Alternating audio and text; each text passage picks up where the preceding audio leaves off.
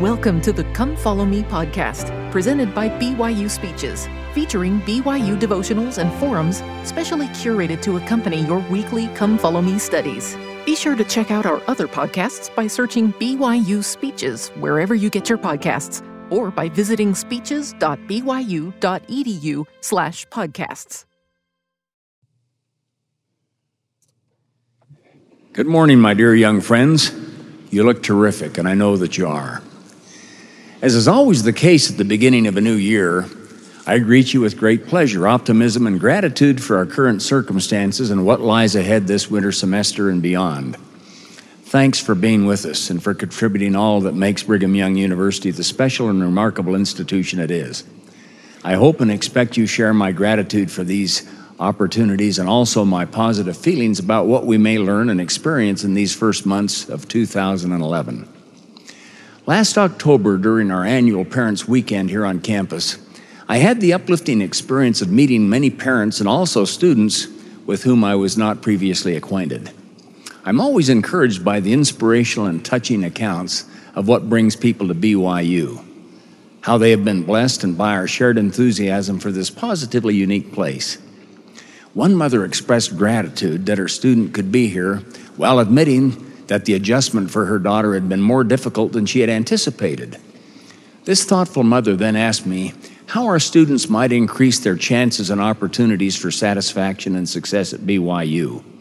She was not critical, but was anxious to be as helpful as a mother could be in supporting her student in all of the adjustments required by coming to BYU.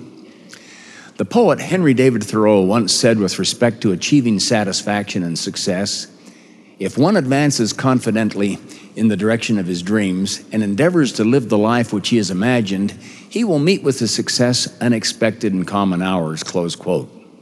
I believe this to be true, and especially true at BYU.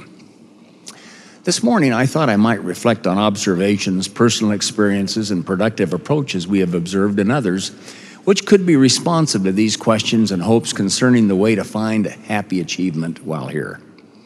I've decided to focus on the BYU experience with the realization that most of the 7 suggestions I advance also apply to life in general.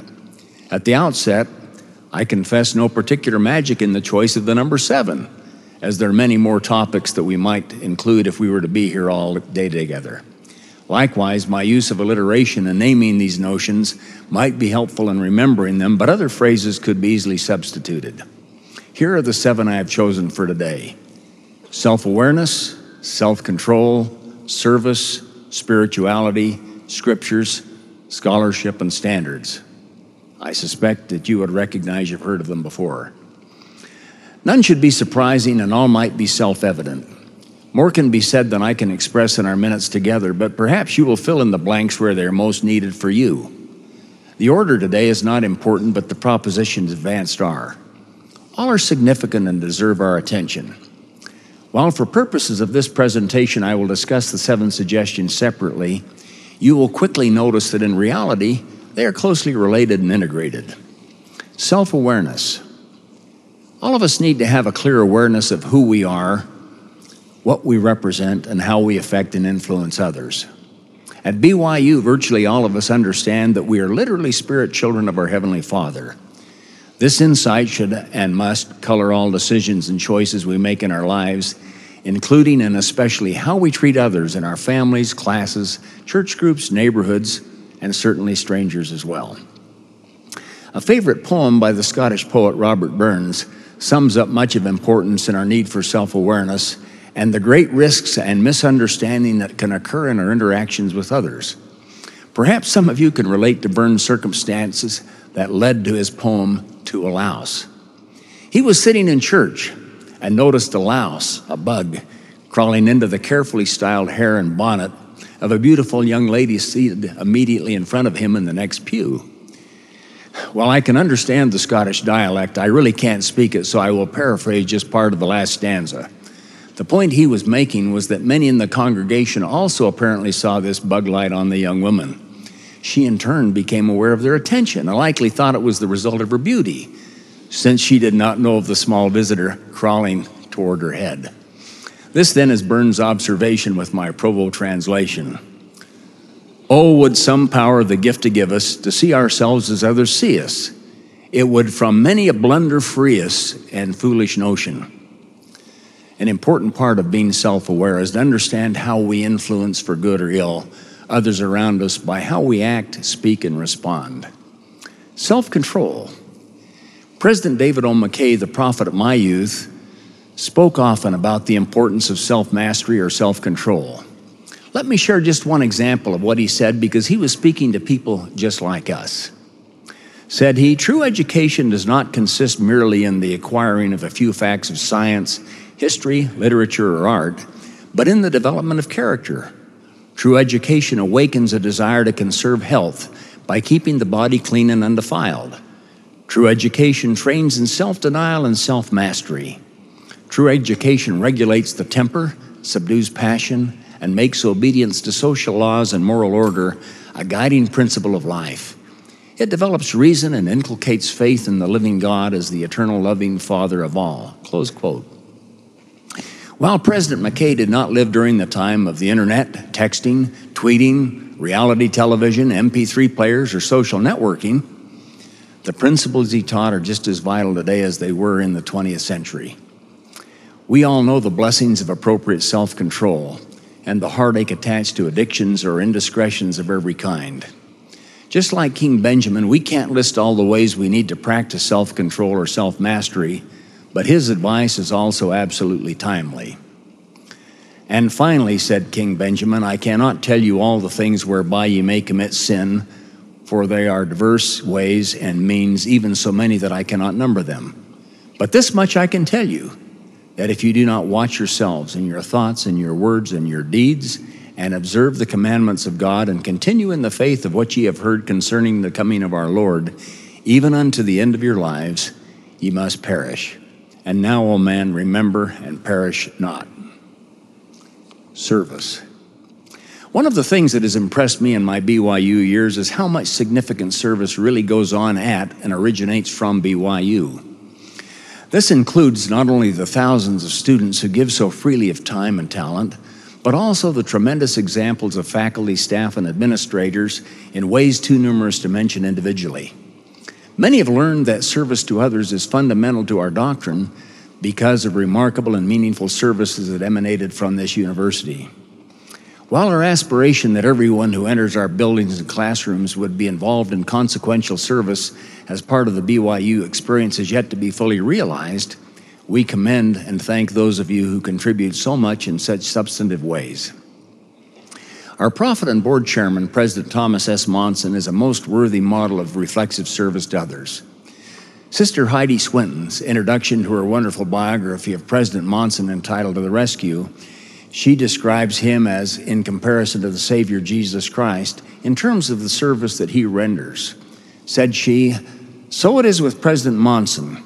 He too goes to the weary and often forsaken, lays hands on their heads, and in his singularly recognized voice provides inspired counsel. I firmly believe, he has said many times, that the sweetest experience in mortality is to know that our Heavenly Father has worked through us to accomplish an objective in the life of another person, to help make someone whole. Close quote. Now, you are all very busy, but so is President Monson. Thanks for your service, and thanks to President Monson for his inspiring example to all of us about the fundamental responsibility we have to serve. Spirituality. As I hope it is very clear to everyone in this academic community, we aspire to strengthen your testimonies and spirituality with every bit as much emphasis as we strive to have you experience the thrill of scholarly achievement in your chosen disciplines. It is not uncommon for us to hear that students and faculty at other universities consider themselves to be spiritual but not necessarily religious. At BYU, we consider spirituality to be part of our religion and try to have the ministrations of the Holy Ghost in our studies and in our work as one of the first principles of the restored gospel of Jesus Christ. Indeed, we subscribe without reservation to the statement of the Lord found in the Doctrine and Covenants that we seek learning even by study and also by faith. We do this by teaching each other words of wisdom and gain this wisdom from the best books and other sources available to us. I hope we all remember that one of the fundamental and foundational charges to Carl G. Mazer by President Brigham Young was not to teach even the multiplication tables without the Holy Ghost.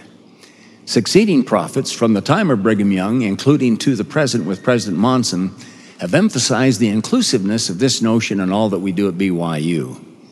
Just as you should not be satisfied with an education that omits essential elements of mastery in your chosen major or emphasis, you should not leave BYU without your testimony being strengthened and your gospel knowledge being greatly enhanced. Thus, your religion classes are part of the BYU core, and your experiences in your ward and stake while here add to the preparation the prophets have foreseen as necessary to equip you properly to live the gospel and serve all of Heavenly Father's children effectively and well. Scriptures. One of the best ways to enhance your spirituality and gospel understanding is by regularly, frequently, and reverently feasting upon the Scriptures. Obviously, this entails reading the Scriptures intently and thoughtfully, but more is necessary. As the prophet Nephi explains, we should liken all Scriptures unto us, that it might be for our profit and learning. It is one thing to read the Scriptures because we have been asked to or charged to do so. It is an entirely different matter to search them to find answers and understanding for our own problems, challenges, and possibilities. Moroni's general promise concerning how we may know the truth of the Book of Mormon also applies to specific questions and dilemmas.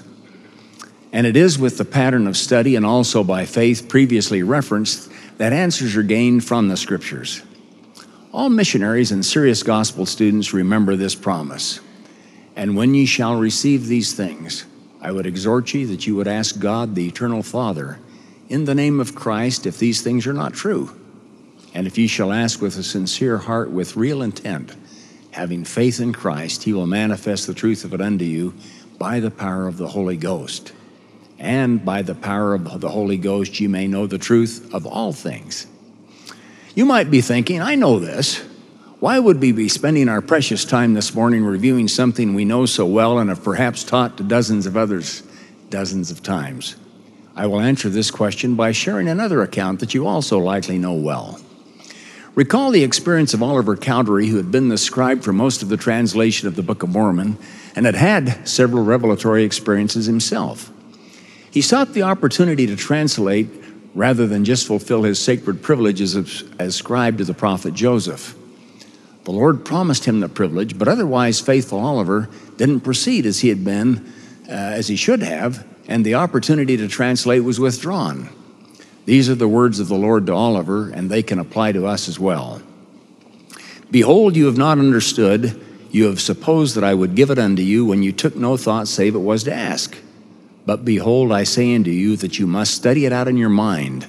Then you must ask me if it be right. And if it is right, I will cause that your bosom shall burn within you. Therefore you shall feel that it is right. But if it be not right, you shall have no such feelings, but you shall have a stupor of thought that shall cause you to forget the thing which is wrong. Therefore you cannot write that which is sacred, save it be given from him. Close quote. Perhaps you now see why I've considered spirituality and Scriptures adjacent to each other. It is because they are in reality inextricably connected. We will now move to the next suggestion, which is also tied directly to these two and to your success at BYU: scholarship.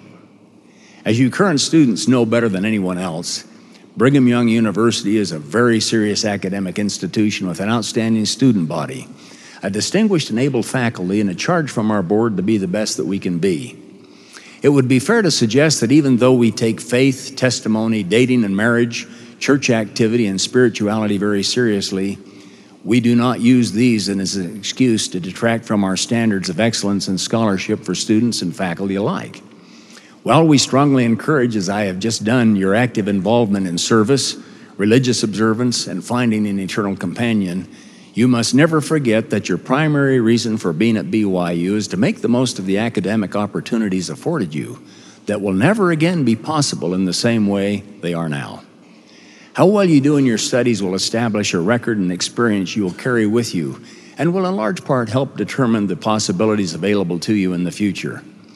If you live a balanced life which gives ample space for scholarly pursuits, then you will be successful at BYU and throughout life. Standards. The concept of high standards is an aspect of everything we do at BYU. Of special note and significant importance is our honor code, to which everyone at BYU is subscribed and pledged to follow. Some components of the honor code may seem more important than others, and certainly are. In the aggregate, it is a representation of not only what the university and its board expects of you, but is also a reflection of what you should expect of yourself. Some would wish to devote time and energy to quibbling about a detail here or an emphasis there. In reality, we should be focused on what our own honor and integrity mean to us. In the abstract, very few, if any, in our campus community would advocate for dishonesty, immodesty, disrespect for others, slovenly behaviors or appearances, or other disagreeable attitudes or actions. Unfortunately, some occasionally feel compelled, or at least licensed, to push the proverbial envelope. Please stay away from the line of deviance. Please recommit to living and acting, even of thinking and feeling as you have agreed to do in accepting an appointment as part of the BYU community. Your honor is important to us, and it must be to you as well. As I conclude, let me congratulate so many of you who are living and vibrant examples of these 7 suggestions for success at BYU I have mentioned. For those who are struggling with one or more of these ideas, let me encourage you to keep trying and do your best. As you strive and work, your capacity will increase and your satisfaction will be enhanced with the joy of success in this remarkable adventure at Brigham Young University. I'm grateful to be here with you. I'm grateful to know that the hand of heaven rests on this institution with the loving support and guidance of the Lord's living prophets. I sustain them as you do, and bear testimony of the Father and the Son, who make all blessings real and possible for each of us.